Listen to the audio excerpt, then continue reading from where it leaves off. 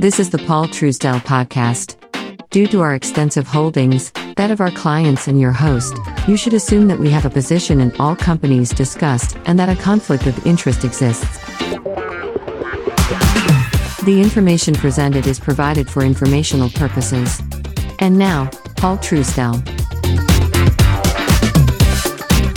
Well, we begin each episode with a cow story, and today we're going to talk about the first component of wealth, which is your mindset. And I want to talk specifically about a concept that I've developed over the years called 3M. Now, 3M stands for a variety of different items.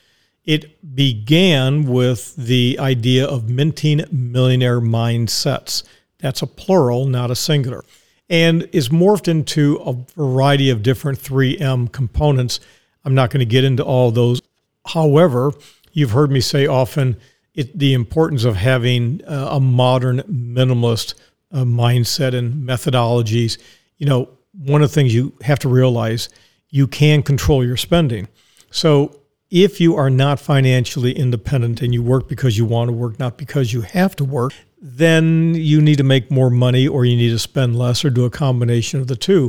Going out and just trying to make more, I'm telling you, is stressful and oftentimes results in a lot more problems. You know, mommy works, daddy works, the kids are going to daycare and they wind up being raised by God knows who.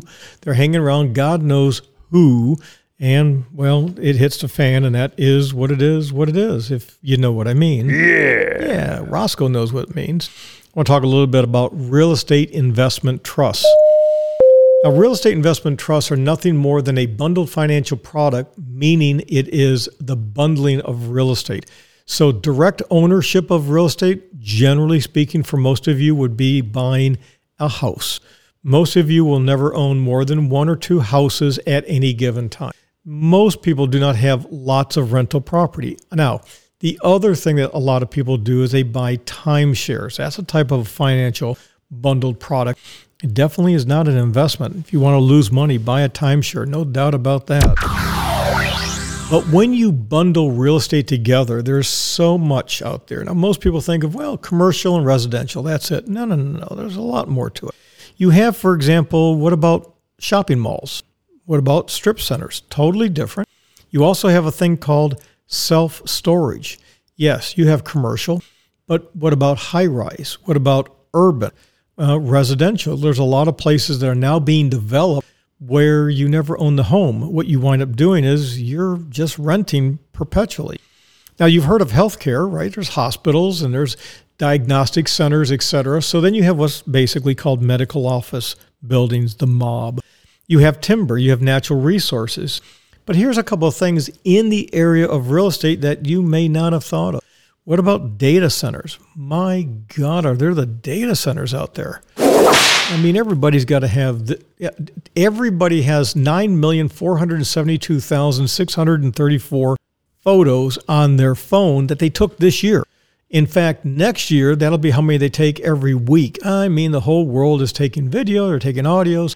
I mean, it's like the person that was on the Zoom conference and, had to go potty, so they're showing the whole world that they walked into the restroom, dropped trowel, and took a dump. I mean, the whole world is watching everybody.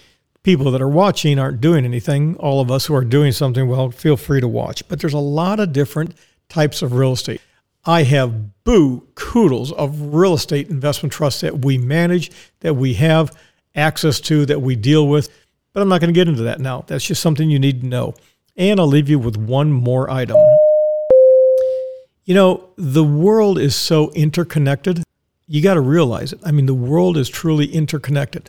But the key thing is, the world is interconnected, but you need to use it and control it. Don't let it control you. This has been the Paul Truesdell Podcast. The Paul Truesdell Podcast is sponsored by nobody. Why?